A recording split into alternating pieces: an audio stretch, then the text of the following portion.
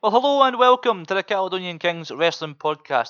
Congratulations, you've made it through January and you're into February. And as a special treat, we're heading back to review an old WCW pay-per-view. And joining me is the WCW connoisseur of the podcast, my good friend Stuart. How are you, mate? Well, we might be at the end of January, mate, but this is another Christmas present. This is a late Christmas present for me. We're back. WCW, baby!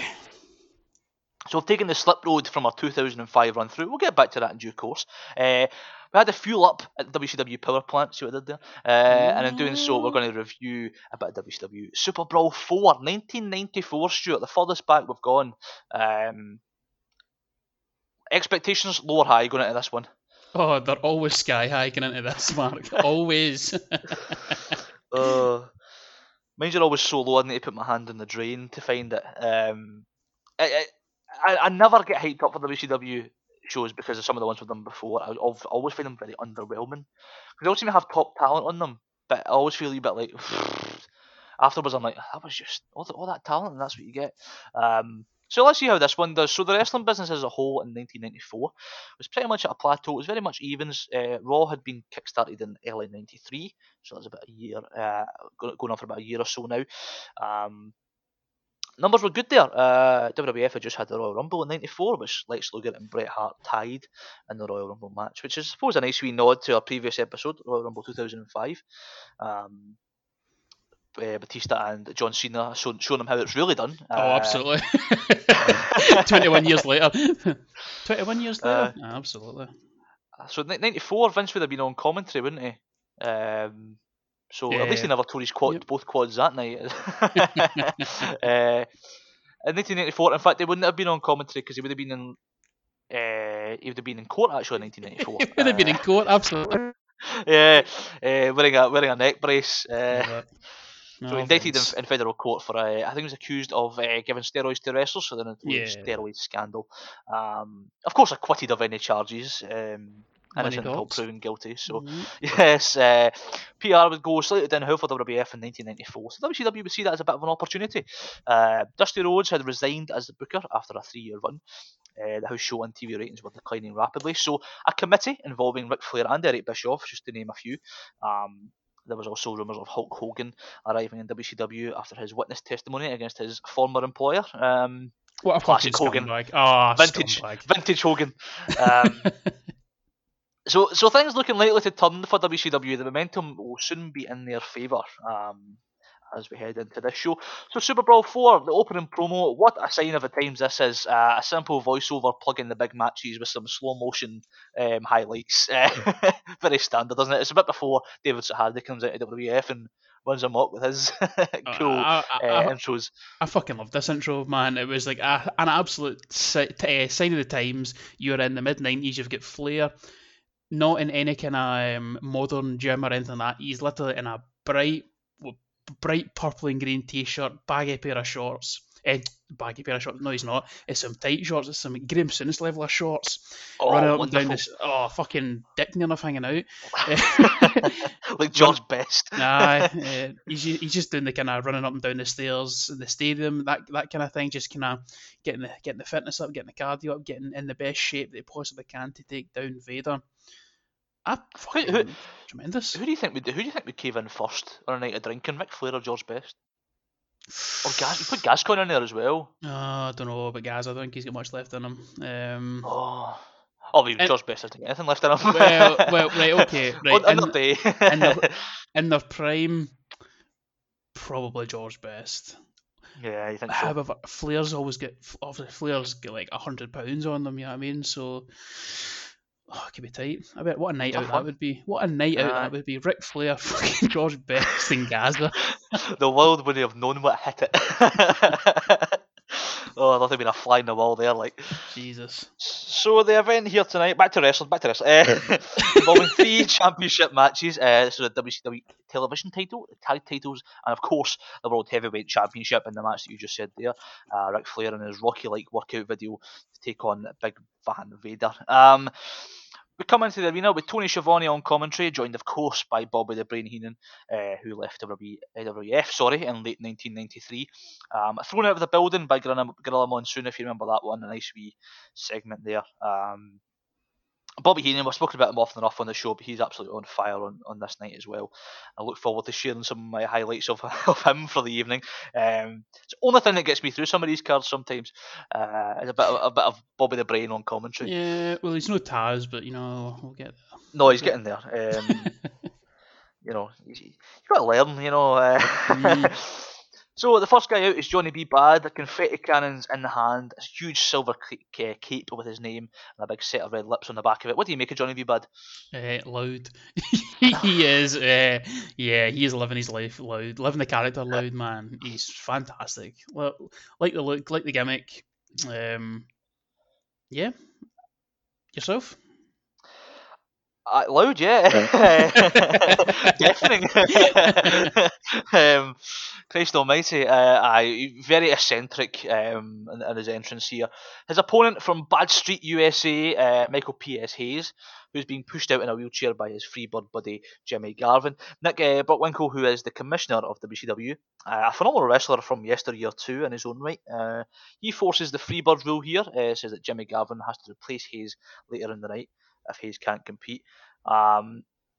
Thoughts on the early shenanigans? I thought it was very, very strange to open up a pay-per-view like this. There was some very, very soft humour from the heels, you know what I mean? Like, they're trying to get over the explanation of why P.S. Hayes is in the wheelchair, and like they both kind of say different things, and like Bockwinkel goes like, "Oh, I've caught you out. Oh, I've caught you out. Nah, fuck get you." Your story straight, sort of thing. Yeah, so that sets up the match for later on tonight. Obviously, it's now Garvin versus Johnny B. Bad instead of Michael Hayes. So, we just kind of go right into our second match of the evening. So Harlem Heat and Thunder and Lightning. Hopefully they were ready for their match, being a bit premature as it was. So Harlem Heat, obviously not as we know them here. Booker T has been referred to as Cole, and Stevie Ray being referred to as Kane. So we'll refer to them as their more known names of Booker and Stevie Ray, I think, just for keeping a place in the book here. I have no recollection of this at all. No. I wonder when they changed and stuff. Maybe Nitro era, but nor do I have any recollection of these other two cunts. Thunder and Lightning. Lightning is Jeffrey Farmer, who is the fake NWO Sting. That was when Sting took a bit of time off TV and he came back as the Crow Sting with the face paint on and stuff like that. Yeah. This Jeffrey Farmer was taking his place. It was always kind of I'm not the real Sting kind of thing, which is a placeholder. It was like a parody thing altogether, yeah. Yeah, that's the line. I have no idea who Thunder is. I couldn't find. I didn't even know his real name was. I couldn't find that. Not a fucking clue. So these guys get in there. Harlem Heat are the heels, so they look to brawl their way to victory. The commentators say that Thunder and Lightning are trying to wrestle their way there, but that's not the case. It's very much a brawl style match. The heels get some easy heat, jumping Thunder on the outside and distracting the referee to get in illegal moves. The match cuts to a split screen as we see Ric Flair backstage with Arn Anderson and Ricky Steamboat. They're just sitting there in the locker room, looking all serious and having a chat and stuff like that. It's like, well, I don't know what the reason for the split screen was there, but they're also trying to just build to the main event throughout the show, snippet by snippet, you know. Yeah. So we see Lightning gets a hot tag and has all the fire of a barbecue in a blizzard. A poor scoop slam and a drop kick nowhere near the mark. Stevie Ray breaks up a roll up with a kick to the head where the referee's back is turned, and Booker T gets the pin from that directly. So strange finish in terms of that's it, but I don't think I would get up from a 3 count of Stevie Ray putting his boot in the side of my head. Right. No, you're absolutely spot on, man. It is a theme for the rest of the evening. These strange match finishes, very, very bizarre. I thought the two lads were all right. It was very traditional wrestling. They like their arm bars, that kind of thing. They seem to love working the arms. I don't know what their finish is, but it must be arm related. Probably a leg lock. Yeah. Lightning hit an absolutely gorgeous belly to belly at one point during the match. That was probably his spot of the evening. But Booker T just no sales. He ain't got to his feet first. Fucking hell, Booker, you're meant to be the star here. You're acting like a fucking rookie. I thought a fairly decent match. I thought. Yeah, 9 minutes 47 probably went a bit too long in terms of what we actually saw. I think I've taken about 2 sentences out of that whole match. I think it says a lot about what we actually got there. Okay opener, nothing to shout about. Some big matches later on, so they're priming us for that. So let's crack on. We see Mean Gene Okerlund backstage. He's outside showing Ric Flair and Vader's locker rooms, which are across the hall to each other. And we see police officers all around, basically showing the seriousness of the match that's coming up. Quite like that. It's just a nice wee sort of way to build, that big fight feel. Yeah, it's a standard kind of keeping the wrestlers apart so they kind of tear each other a bit, so they have their main event. I mean, really high on that during the kind of 2000-2001 period. He was always trying to keep his wrestlers safe so he could get the payday off them at the pay-per-view. Yeah. Brilliant. I mean, they could have put them at totally different ends of the arena, but that doesn't make for a very good camera shot. Perhaps logistically, that's all they could offer them. Yeah. So next match is Jungle Jim Steele versus the Equalizer. So Jim Steele is a cross between Mark Merrow, Ultimate Warrior, and Jimmy Snuka. The Equalizer has one big ab and long blonde hair. It's a strange match, this, isn't it? Just sort of. It's quite bizarre. The Equalizer is Dave Sullivan, who is the kayfabe brother of Kevin Sullivan. If you'd have told me these were real life brothers, I wouldn't have disagreed with you. They look the spitting image of each other. Two big fat fucks with a receding hairline and the remnants of a glorious mullet from their glory days. Jungle Jim Steele is Jimmy Snuka off the roids. You sure about that? Off the roids? I mean, the highlight of the match was a crucifix pin from Jungle Jim. That was the highlight. Yeah, it was. Nice transition. Only gets a 2 with that. He comes back with an atomic drop kick, clothesline, his press, and gets the win with that. So 6 minutes 31, still felt too long. They were knackered after 2 minutes. That says a lot, doesn't it? Yeah, the big man, the Equalizer, he was sucking wind hard, man. And once again, the finish, I loathed his press. I was pissed myself laughing at that finish. Nah, not a good match here at all. You can kind of see a wee bit of potential in fucking Jimmy Snuka Jr. here, but I think we've had worse matches on the podcast. Probably. Yeah. I made the point that I don't usually petition for like a lot of rest holds in matches because it just kills the tempo, but these lads could have used the rest holds because they were bollocks. Yeah, definitely. But I had to be looking at Jim Steele. He would leave WCW in later '94 and would spend 10 years wrestling in Japan. So it's a fair play to the guy. He made somewhat of a career out of it. Oh well, there we go. Ricky Steamboat promo. Oh, he's done well there. A Ricky Steamboat promo. Nick Bockwinkel being interviewed by Mean Gene. Obviously, both there. Ricky Steamboat's standard babyface promo, but they're basically announcing that Steamboat will face the winner of tonight's main event and gets a title shot at the next pay-per-view. Which I believe would be Spring Stampede, if I remember correctly. Yeah. So that's that promo. I had to run through a lot of red tape, which he says about 4 times throughout the night as well. His charisma must be contained to like being in the ring because his promos are dreadful. He looked like a deer in the headlights that had shat himself, man. I know people say like scripted promos is not the way to go, right? But like it almost feels like I know that when they're scripted this, but it feels like he scripted it in his own mind, so that he has to say this thing.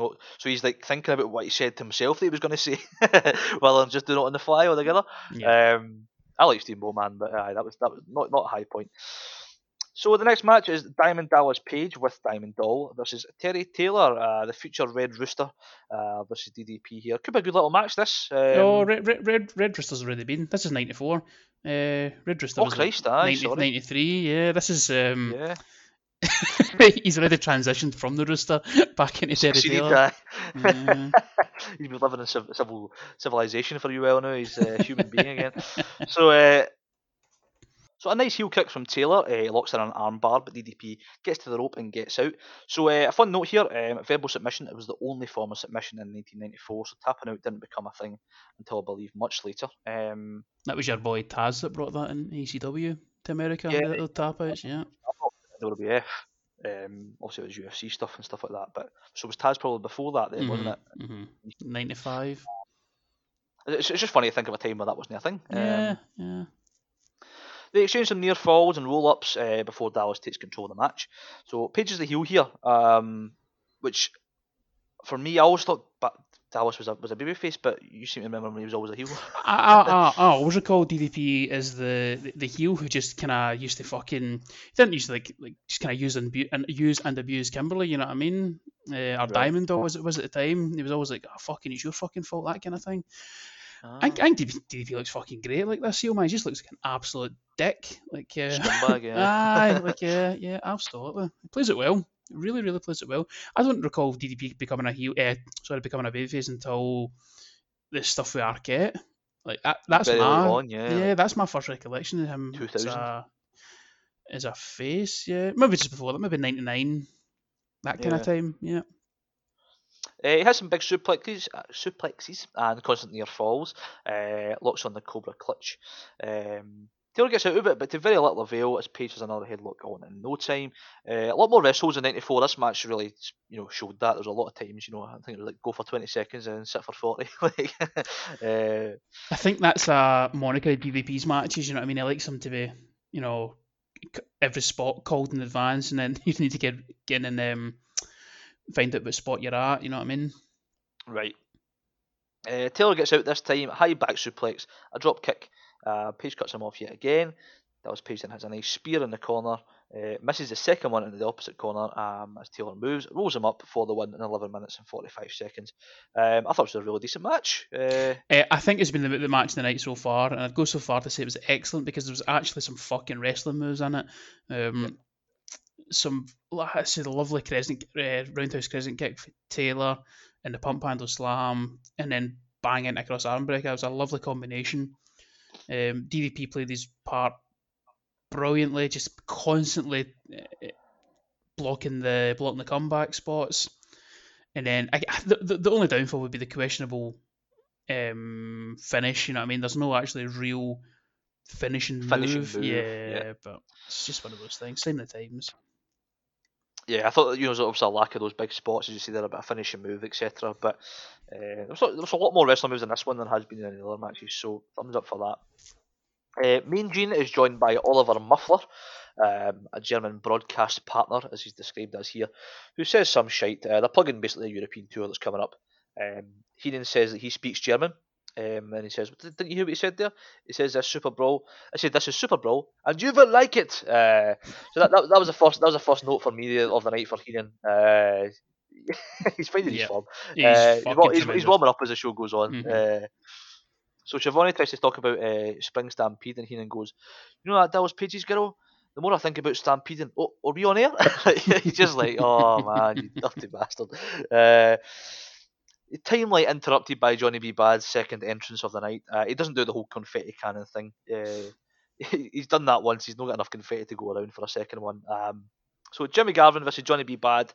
Finally getting a bit of B. Bad action here. Fucking Garvin, man. Fucking stadium.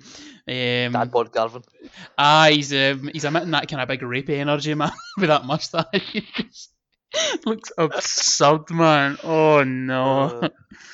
He's like early WWF Rick Rude, but bloated. Like the tash and the frizzy sort of hair, but it's shorter, I suppose. But it's bad. He looks like he belongs in fucking with what's his face, Heavenly Bodies lad. What you call him?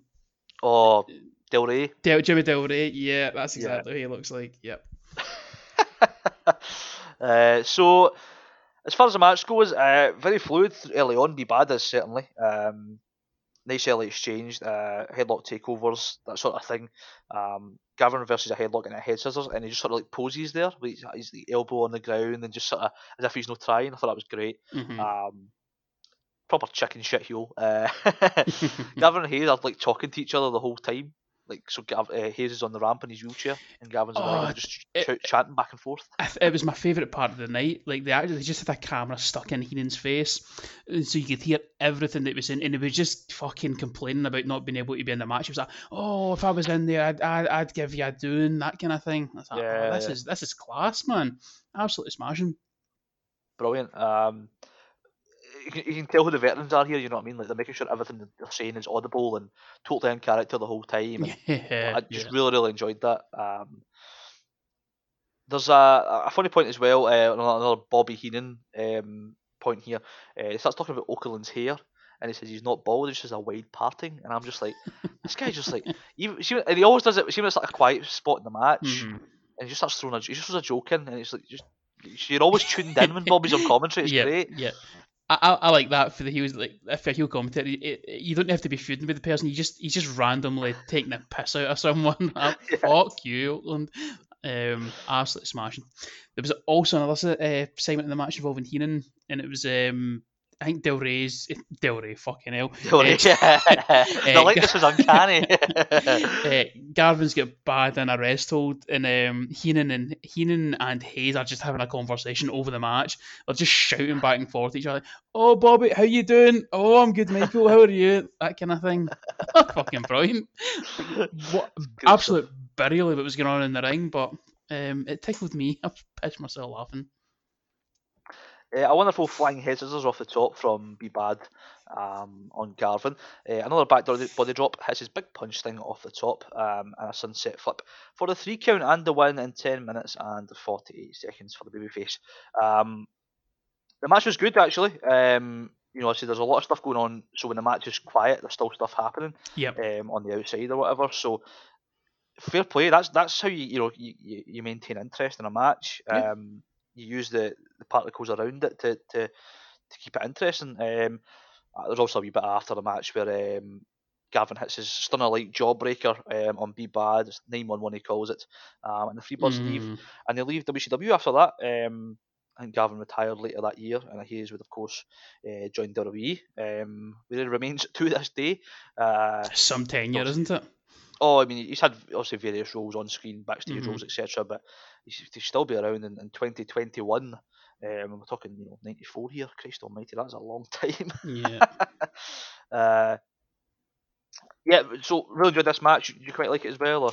I thought the match itself was really, really good. My only problem again was with the kind of the lackluster finish. Also, Johnny B. Bad's. What is it? I can't remember what his finisher's called. It's like fucking the Bad Mood or something like that, or the Bad Blaster or some bollocks like that. But it's a closed fist punch, which is illegal in wrestling. Is it? Yeah, you can't hit somebody with a closed fist. That's why. No, I mean, is that his finish? Oh right, sorry, yeah. Yeah. It's his combination finisher, the closed fist punch, and then he does his fucking molly go round off the top rope. Very heel. The closed fist there. Mean Gene goes looking for an interview with Vader backstage, who's just smashing up his locker room for whatever reason, and refuses interview. That's about it. I don't understand that. Surely you are tiring yourself out for your match if you're exactly. Fucking idiot. But he's a maniac. Sure, he's not thinking about that. Oh, of course. How the race needs to get through to him. So WCW television title match. Arn Anderson will take on the champion William Regal. Arn Anderson gets pop of the night so far. Oh well, this is what we're all here for. Let's not mince our words. This is why everyone tuned in. It's William Regal versus Arn Anderson. Holy fuck! This is match of the century caliber matchup here. Babyface Arn Anderson, the enforcer, set to take on obviously the TV champion, one of the best, accompanied by Sir William, Lord Stephen Regal. Michael Buffer is in charge of championship introductions here back in '94, so he must have took a fortune for WCW because he was there right at the end as well. So fair play. Regal's left leg is bandaged heavily going into this one as well. Not quite sure what the story is there, but 30-minute time limit. I think it's good to point that out early on because we'll be needing it. Licking my lips. So this match is what I would call a technical masterclass. Very early on, lockups between the pair, slow start. William Regal starts to complain about Arn Anderson causing his ear some pain when they're doing the collar and elbows. He kept going to Sir William in the corner to get him to check on his ear and stuff like that. So really feeling out process early on, and you're kind of going, why is he going for his ear all the time like that? Why is he holding that all the time? Plenty of stalling in between the lockups, trying to buy more time, particularly from Regal, of course. A test of strength where Regal goes into a beautiful bridge, kip up, but only gets put down again when Arn has his first kick at Regal's injured leg, and the only one for a while actually. Regal comes in back into the match with some European uppercuts and gets to work on Arn's left arm. So, pretty a body part picking apart here. Any points from those first few minutes, Stuart, before we're dissecting this like segments? I thought it was it was very intimate. It was very erotic to begin with. They're fucking all over each other here, man. These two big burly strapping lads.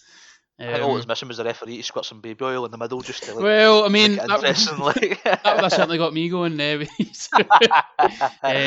so you could tell in the opening 5 minutes, like, you're either going to love this match or you're going to fucking hate it. Like, there's no in between here. That is just cut and dry down the middle. If you're into this kind of wrestling, this is the slow, methodical wear down. You'll love it. If you like high spot dives to the outside, that kind of stuff, skip this match. No, there's technical matches. This is uber technical. This is entirely technical. This is like an old school British wrestling match with like rounds. They'll do like 5 rounds of wrestling.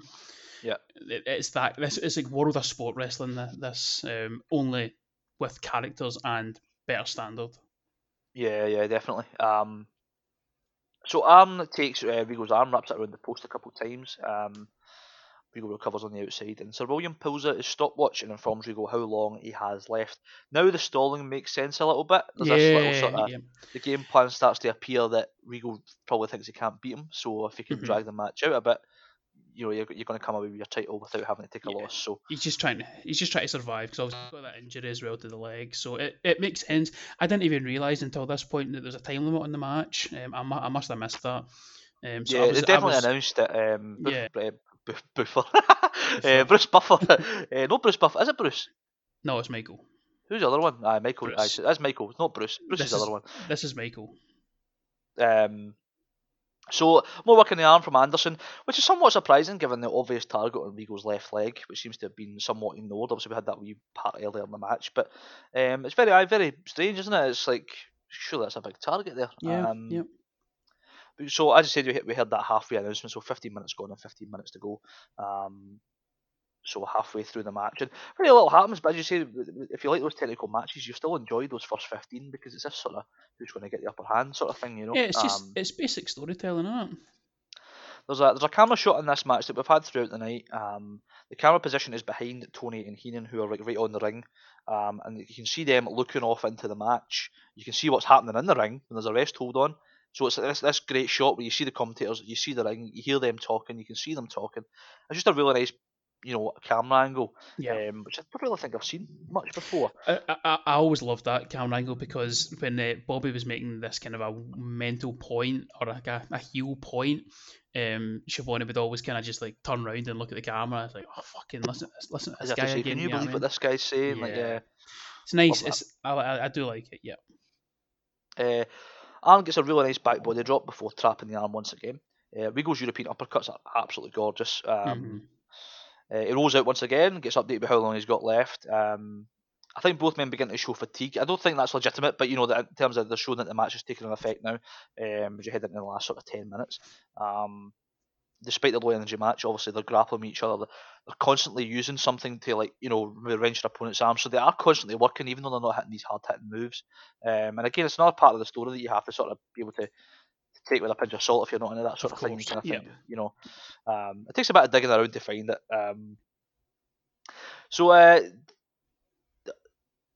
Sir William uses the umbrella on Arn Anderson's throat, which allows Regal to take control once again after taking the majority of the first half beating.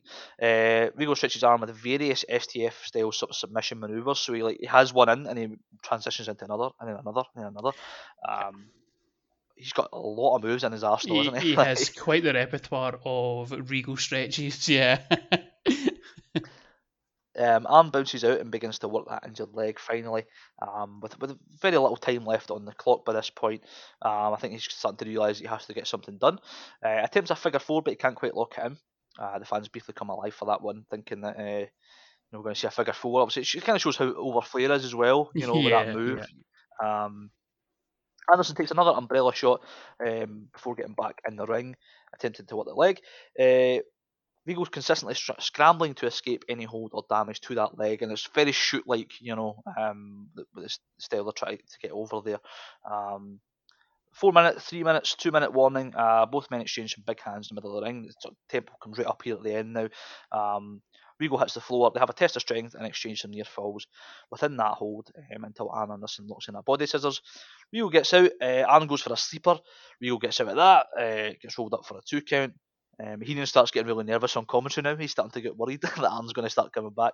Arn finally hits the spine buster. Can't quite get the pinfall due to being a bit tired. Sir William then starts to distract him, so Arn goes for the sunset flip on the outside. So he's went to the ropes to get rid of Sir William. Goes for the sunset flip over the top. As he goes for that, William Regal sits down on the pin. Grabs Sir William's umbrella to give him the leverage and gets the pin in 6 seconds left on the clock. 29 minutes and 54 seconds in total. Crazy that guys can go that long and still entertain you. I would totally agree with that, and it is usually hit or miss with Regal in these long matches. They're either generally boring as fuck, or you will find some kind of entertainment in them due to the technical ability that he has. This was on the positive side of things, I thought. I definitely didn't think you would have liked this. I thought this would have been too WCW for you, like very kind of NWA WCW. Just because there wasn't any high spots or low spots. As a matter of fact, it was just like a constant pace. Yeah, that's the thing. There was no like in standard wrestling matches you have peaks and valleys, where the match kind of goes up and down. Mm-hmm. This was kind of like a level all the way through until the end where it really started to hit a wee peak, but no, I thoroughly enjoyed this. Yes, it was a slow technical match, and it's positioned sort of, as a crowd settler somewhere in the middle of the card where it slows things down so the crowd don't get too overhyped because you've got bigger matches later on in the night that you want to show us, Yeah. I mean, it was still, it wasn't like this was just a piss break match. It was still a big match, but if these guys gave it everything in that match, how hyped are you going to be for the matches later on in the night? Probably not as much. So I think that it was smartly positioned with that style in there, and I love that build to the finish in those last few minutes where the tension was there. Heenan added a lot to that. I would like it if maybe Sir William was a little bit more sort of dramatised by it on the outside. Like you start to see him worry, you start to see him sweat. You start to worry now. Like maybe we're not going to get this here. So yeah, I enjoyed that. The next segment was absolutely fantastic. So we see the commentary team. They start to introduce the next match, and a lady crew member comes past in the background, sweeping up the mat on the outside, and Shivani says, "Oh, excuse me," because he notices her, and then Heenan goes like, "You brought the missus!" I'm just like, oh my god, man, he's such a dick. That's excellent. So, the following contest is a WCW World Tag Team Championship match. Max Payne and Cactus Jack versus Brian Knobbs and Jerry Saggs, the Nasty Boys. Not to disrespect good old Mick Foley here, but a bunch of lumps in this one here. Yeah, this is proper like fucking dark match ECW. Shape fat bastards, man, who cannot wrestle. Foley. It looks like a sort of like a mud show lineup, doesn't it? Like it's very indie. It's very kind of, southern fucking Florida. Yeah. Independent. Like it's all guys in street clothes. You know what I mean? Like. Yeah. Yes. Exactly. Kind of real wrestling gear, that sort of thing. Like. No characters, no technical ability. Just where's the weapons? Let's get to the weapons. Yeah. You know what I mean? So much to our surprise, Max Payne has a couple of wrestling moves early on, which I was like, what the fuck? With 4 brawlers in here who just like to fight and inflict pain on each other. I was very surprised to see that. I think he drops one of them on their head in a suplex as well at one point, and it's kind of like, I can see why you don't do this every week, pal. Wrestling moves is not for you. Finally, the star of the show gets at the start of the match anyway, or the future star, Foley gets in. Runs riot for a wee while, takes both men out, and the match sort of breaks down. All 4 men finally get in and have a fight. I was relatively impressed with some of those early moves, but it very much became a boring punch kick affair for a wee while. The Nasty Boys sort of had to cool off outside because they're going, what's going on here? What is this sort of wrestling these guys are having us do? There's a horrible spot on the outside as well, with Mick Foley taking a bump onto the exposed concrete. Fucking splat, man! Holy the fuck! sickening Foley back bump onto concrete, which just was not required, was it? Where's the need to take a bump like that in the middle of the car throwaway tag match? You know what I mean? Yeah. Like, and the thing was, like, if it played into the finish or something, mm-hmm. you know, it just didn't play into it, and it was like, it just felt like a fucking damage to your body you didn't need to do. But that's the story of Mick Foley at times, you know. Well, I'm like, if you've kind of heard, I've read whatever Foley said about it, that was his spot in the card. Like, you're not going to win, Mick, but if you want to get yourself over by killing yourself, be my guest. Here's a spot for you, go and do it. No. There's a reason why he can't walk properly. Like, yeah. Shame. Yeah. There was also a line from Bobby Heenan in this match where he talks about a Lloyd's of London policy maybe required there after Mick Foley's antics, which I thought was quite funny. I've listened to a few podcasts about this. Mm-hmm. So Lloyd's of London was like an insurance company who many wrestlers have sort of took policies with in the 80s and 90s. Rick Rude and Ted DiBiase were two of them who had like career-ending injuries which would stop them from wrestling, so they were then able to take a cash payout from these policies as long as they never wrestled again. Okay. And they did. They did take those policies, so very interesting that those were a thing back in the day, especially in that line of work. Absolutely. I suppose it's probably a time when it was seen as a shoot, you know, at times for some of these companies and stuff like that as well. Yeah, it was still like a sport. Yep. Yeah, viewed as a sport. So the match sort of becomes a Nasty Boys match, which, as you know, if you've ever watched a Nasty Boys match, it's not great. Cactus has a nice double DDT at one point, gets a hot tag to Max Payne, comes in, runs through both men, just puts his knobs on his fucking face, which normally I would say, oh, that's horrible, but with that one, I didn't feel too bad about that one. I love it. Armbar on knobs, Sas comes in and hits him with a guitar, and the referee sees it and disqualifies the champion. So Cactus and Payne get the DQ win, and Nasty Boys keep the titles. 12 minutes 37. Any thoughts? Nope, absolute pish, horrible match, absolute clusterfuck. Yeah, dreadful. Backstage, Ric Flair is interviewed by Mean Gene. I'm not even going to comment. We'll move on.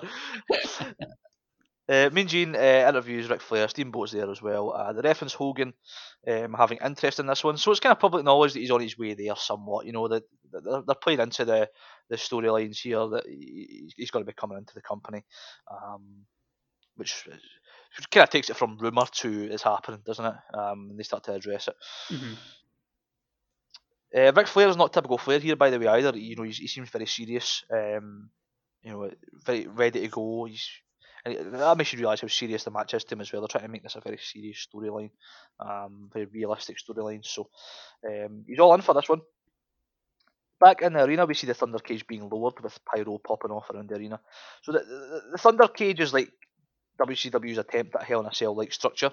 It had high walls, it goes to the floor, so it allows the room on the outside similar to the cell. But it's not got a roof, but the bars at the top kind of point in. Yeah, it's like a house kind of shape. It's like a big chicken wire shed. Yeah. It looks flimsy as fuck. Oh my god, it's made of fucking rubber. It's so bad. Like when it comes down, I didn't really think much of it until I started seeing them getting thrown into it, and then I'm going like, that looks like it's going to fall. Like that. This looks like it's made of rubber. I'm like, what the fuck? It's got like, it's not like you get your mesh cages that we're used to now. It was like the old sort of style. Yeah. But it wasn't like steel bars. It looked like, it just looked so flimsy. I don't know. It was so weird. No idea where they got that. No. Well, I do actually.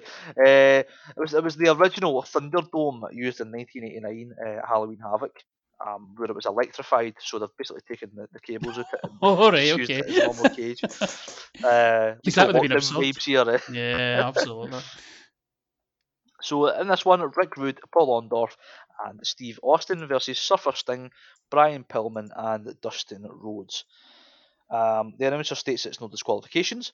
So all men here obviously decide to abide by the tag rules for whatever fucking reason. So they're all tagging in inside a cage where there's no disqualifications. I've no idea what the fuck is going on here. I've no idea. They're all very polite. Very polite. So Austin's in this one. He gets battered around the cage. And it's the first time you see that cage getting bounced around. It's just it looks like it's made up of rubber bands. Like it's so bad. Brian Pillman gets in, and before long, Steve Austin tosses him headfirst into the cage, and he busts open. Looks like Hardway, actually. Yeah, it didn't look as if he took any time to sort himself out. So that was a hard one. That one. Heels work over Pillman in the corner. It's just the babyface are just standing outside like Egypts. Well, all the heels work over the one guy, and I'm just like, fucking get in there. You know, you're just looking for a big schmoz here, because you're going to get a proper match next. So give us just a big brawl. Yeah, you know, a nice big, yeah. Like I'm never want to be famously a big fan of big brawls, but you know, when you've got 6 men inside a cage, that's what you expect. That's what you expect. Yeah. Sting gets a hot tag, runs over the heels. Orndorff and Sting go to the outside. Time for Orndorff to juice, so it's one each in the blood department. We'll see Dustin Rhodes come in, doing his best impression of the Dusty Rhodes, his dad, of course. The old Dusty punches, running bulldog on Rick Rude there. However, a counter from Rude perches him on the top turnbuckle, so he sort of runs into a bulldog, but he just sort of keeps him in the air and perches him on top. I thought it was quite nice, actually. Rick Rude is surprisingly good. I know I shouldn't really say surprisingly good because a lot of people know how good he is, but I've watched very little of him. So it's quite interesting to watch him in here, and what I've seen from him, I was like, oh, he's fucking pretty good. You only ever recall Rick Rude for having those kind of airbrushed wrestling tights with whoever he's facing's bird. Yeah. I mean, like, fucking one in shape guy, man. Phenomenal. Dick. Show off. He's like the Orton of that era. Yeah, fucking absolute wanker. How dare you be that in shape? I'm sitting here with fucking my belly out, you know. So towards the finish, Flying Brian Pillman comes in, takes it to the babyfaces, shows some very good fire before all 6 finally get in the ring. Austin gets double back body drop by Sting and Pillman. And then Pillman gets pressed up into the air and thrown onto Austin by Sting, pinning him and winning the match in 14 minutes and 36 seconds. There was a wee after the match thing as well, where Sting gets smashed with the door by Rick Rude and hit with the Rude Awakening on the floor as the heels leave the match. So, thoughts on the match, first and foremost? It was a bit of disappointment, to be fair. With the amount of talent that was in the match, you would expect a lot more. But still was a problem with these kind of multi-man matches. Could probably have done without Orndorff and Rhodes. If they had just been a tag team match between Sting and Pillman and Austin and Rude, I'd have been all over it. Good showing for Brian Pillman in this match. I always think it's a sign of a good match where you want to see more of someone, and I definitely would want to see more of Pillman after this. Again, you hear the stories, but I've never actually seen a lot of his stuff. Especially his early WCW stuff, seems to be some of his best wrestling. You know, it just seems to have such a good baby face and stuff like that. So. You only ever really hear of his time kind of after WCW, where he done the old fucking crossword double shoot, what the fuck you want to call it. Fucking Russo kind of chugged out of that one. You don't hear a lot about his stuff from this era. Same with Austin, actually. I'd like to have seen him in a more wrestling capacity as well. Yeah, I would agree with taking Orndorff and Rhodes out there. And I think it's because not just I don't mean that in terms of who the workers are, but I think it's more the other 4 guys seem to have a bit of beef. You know, obviously Sting and Rude seem to have a bit of an issue, and obviously Pillman and Austin had been the Hollywood Blondes at some point, so there was obviously an issue between those guys. I don't know about the story with Orndorff and Rhodes is, but it didn't seem anywhere near as hot as what the other guys brought to the match. So I would have much rather the tag match, and you could probably have fucking left the cage out of it for me as well.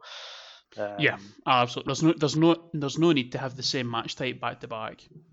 Yeah, but I mean, with the 6 guys, listen, they had tempo and stuff like that. I just hated the abidance of rules that weren't required. I just thought that took away a lot from what you were expecting when you see 6 guys in a cage. So yeah, it gets a meh for me, which is unfortunate. Probably the biggest disappointment of the night. So far. So far. So into the main event now, Vader versus Ric Flair for the WCW World Heavyweight Championship here. So we see a quick recap of the storyline between Ric Flair and Vader. Vader's been trying to end the career of Ric Flair and Ricky Steamboat at one point. So some personal grievances here between the two. Sure. Yeah, it's just it's a standard form, isn't it? It's the big man trying to rip apart the kind of valiant babyface, try to do some extensive damage, and he just looks like a big fucking monster doing it. So yeah, Vader had injured Flair on one of the TV tapings, and the match had been called off. So, however, Flair obviously said there, valiant babyface, he came back and had the match reinstated. So he's going to take on Vader and keep the crowd happy and give them a main event to look forward to. Commissioner Nick Bockwinkel insisted that it happens inside the cage. Obviously, getting their money's worth for that old cage that's been lying around since 1989. And the boss, big boss man, you may know him as WWE, would be the special guest referee / enforcer of this match, the gatekeeper, if you will. So, interesting build to the story here, but quite looking forward to seeing what these two guys can do inside the cage. So let's see how we go. Vader enters with his manager being Harley Race. Strange seeing Harley Race in that position. In WCW, not so much. I think he was always... Was he not always? Yeah, from what I recall, can't really think of a time where his play was a bit before us, wasn't it? Oh, 100%, man. I mean, 94, he fucking looked at death's door. You know what I mean? He was fairly looking his age. You know what I mean? Yeah, because I think Flair and him was like Starrcade '83 or something. So yeah, you're 11 years earlier, passing the torch. So. Yeah. Ric Flair looks $1 million with his stunning robe. Point of note here that the title is not the big gold belt that we know; it's the other sort of silvery. No, yeah, it's a silver knockoff. I think Flair must have took it to WWF and lost it. It's in Titan Tire somewhere. So the boss has trouble locking the cage before we get underway. Vader charges Flair and misses, takes the early thumb to the eye, and Flair beats down the big man in the corner. As you said, strange having Flair as a babyface in WCW. Just seems so unnatural as, the dirtiest player in the game. Just crowd are cheering him. Straight to the outside, Flair uses the chair across Vader's head, and the boss starts a count despite it being pin and submission only. Yeah, he didn't have a good night, did he, boss man? Just before the match started, like, two of the guys are, circling each other, feeling each other out. Boss man is just standing in the fucking way, twirling his nightstick like a fucking member of the Village People. Like, get out the fucking way, you idiot.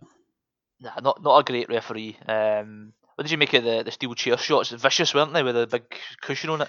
So, I don't understand what that was all about. It was like it wasn't your standard folding wrestling chair. It was like close to an executive office chair. Flair just taps him light as he could. He clearly doesn't want to piss off Vader, man. No, I wouldn't. No, not at all. I mean, it begs the question why he didn't do the old, take the rim of the chair to the throat or the body or something, you know? Yeah, I mean, you always have that option, don't you? Obviously, fucking Triple H has been doing it for years with a sledgehammer, just fucking smashing into his gut or something like that, but... Yeah. Strange. So Flair takes off Vader's mask, which apparently was not uncommon. He wrestled without it quite often. I've seen it go off, Vader's mask's off, but then I realise it's actually quite common for him. I think he looks like a tit when his mask off. He just looks like a fat blob. Yeah, it takes him from menacing murderer to normal fat guy in a singlet. Absolutely spot on. He hits a Vader bomb early and Flair sells the midsection, which was injured weeks ago, so they're playing into that one. Vader goes for a moonsault off the top and lands on his fucking feet.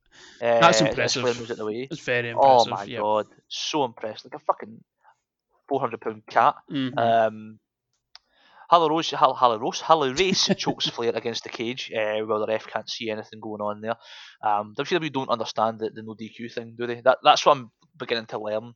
That when they add a no disqualification match, they don't know how to deviate from the usual. Yeah. So that's why they're going by tag rules, because they're scared to get DQ'd. Yeah. That's why they're choking him through the cage behind the referee's back, because they're scared to get... It's like, what the fuck? I don't know. I mean, I do understand that Boss Man might actually batter you if he catches you, but he's not going to batter you because he's inside the cage exactly. and you're outside the cage. What's he going to do? So I think he'll be all right. I don't understand. He'll tell that, you to man. leave and you'll tell him to fuck off. I'm beating a dead horse at this point, but it's getting to that stage, you know. Yeah. Race continues to get involved through the cage. Vader pitches Flair and goes for the superplex off the top. That's the one that caused Flair the injury weeks ago, and he hits it. Race grabs Ric Flair again and gets caught by Bossman this time. He tries to handcuff Race to the cage, but like a geek, Vader batters him and handcuffs the boss to the cage. So he's now been handcuffed to the cage with his own handcuffs. What? Harley Race takes the key from his neck for the cage, lets himself in. Do you think Bossman has got like all his keys on the one keyring? So he's got the cage key, he's got his car keys, house keys, and his handcuff keys. So he's got no fucking. If he loses one key, he's lost them all. He must be one of those guys that fucking he puts the bank cards in his phone case and his spare key in that as well. Put his address and a label on the back of the phone. You know, Jesus Christ, mate, you're having a nightmare. Security's not your strong point, is it? And he's a security officer. He's a fucking prison officer. You fucking idiot. Oh my goodness. So he's tied to that. Harley Race comes in and they start beating down Ric Flair. Vader comes off the top as Harley holds Flair, but Flair ducks out the way and Harley bumps like The Rock taking a stunner, which was fair play. Well done, old man. Yeah. Thumbs up. Bumping like a fish out of water there. I should point out he did lock the cage when he came back in, which takes us to one of our next moments. Arn Anderson comes in to try and break the cage. No joy. So Ricky Steamboat comes down with the tool for the job, Stuart, a folding chair. I mean, what else would you bring out in an arena that has got equipment to build stuff in? Bolt cutters? Nah. Pair of pliers? Don't think so. So, a fucking folding steel chair to break up my padlock. What a fucking geek, man. What are you doing with your life? They're swinging the chair at this padlock. It's definitely going to open. No, it is not. He's at that for a while. The boss finally breaks his handcuffs, which the camera misses, by the way. Yeah, he's been screaming into the camera for the last 5 minutes, trying to get free. He gives away what the spot's going to be because he continually looks at the handcuffs and like... So he's trying to break it away, but he'll hold the handcuffs in a certain spot so it doesn't break. Then it finally happens. The camera's not on him. What a howler. An absolute howler. He is no right in this match. It's just an absolute mess from start to finish. Travesty. So he gets out, evens the odds with a nightstick, takes Vader to the floor. Flair then locks in a figure 4, and the boss calls for the bell. So he doesn't tap, retains the title. And Heenan is obviously bellowing that Vader did not give up. However, Ric Flair has retained his title after 11:32 due to screwy referee finish. And Vader goes nuts as we go off the air. So, thoughts on the show overall, and finally the main event. Well, we'll go with the main event first. I've never seen so much of an advantage given to a babyface against a heel. There's so you get Flair, Anderson. You've got Steamboat and Bossman against Vader, and obviously and a cage to contend to. Yeah, it's a bit backwards for me. It couldn't get the figure 4 onto Vader. It just looked shit. Just the heels get totally screwed over here. It felt like a dark match main event for like a live show. There was no fanfare at all for the victory. It was absolute silence. It was absolute trash. Which brings me to the overall grade. It was in line for a high B, man, but those last 3 matches, fuck me, man, plummeted, absolutely plummeted. It's a generous C. Just again, it's a disappointment. And look at the talent across the 2 matches, and you could argue Foley for the previous one as well. You would expect that that's what people are there to watch, to pay their money for, to see. But nah, absolutely not. You'd probably say that, obviously, Regal Anderson was by far the best match of the night, but your guys like Terry Taylor, DDP, Johnny B. Bad, even fucking Jungle Steel to some extent put on a better showing than what these clowns put on in the main event.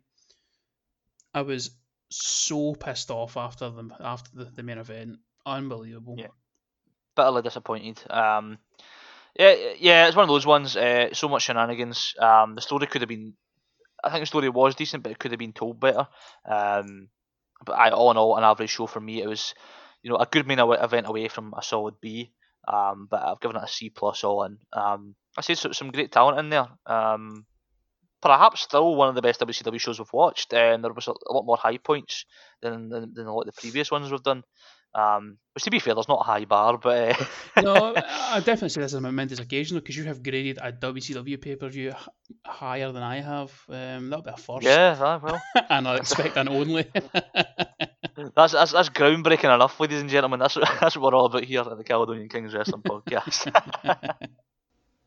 Well, thank you for listening to another episode of the Caledonian Kings Wrestling Podcast. We appreciate your support. And if you could, leave a review wherever you're watching this show, whether it be Apple Podcasts or on Spotify. And share your thoughts there, what you think of the show, what we could do to improve it. And if you want to keep up with us when we drop a new episode, or take part in some of our polls, which will be coming up on my Twitter, that Twitter handle is @MarkTheMark22. Until next time, thank you to my tag team partner Stuart for joining me on this one. Always a pleasure, Mark. And it's a goodbye from me. Take care.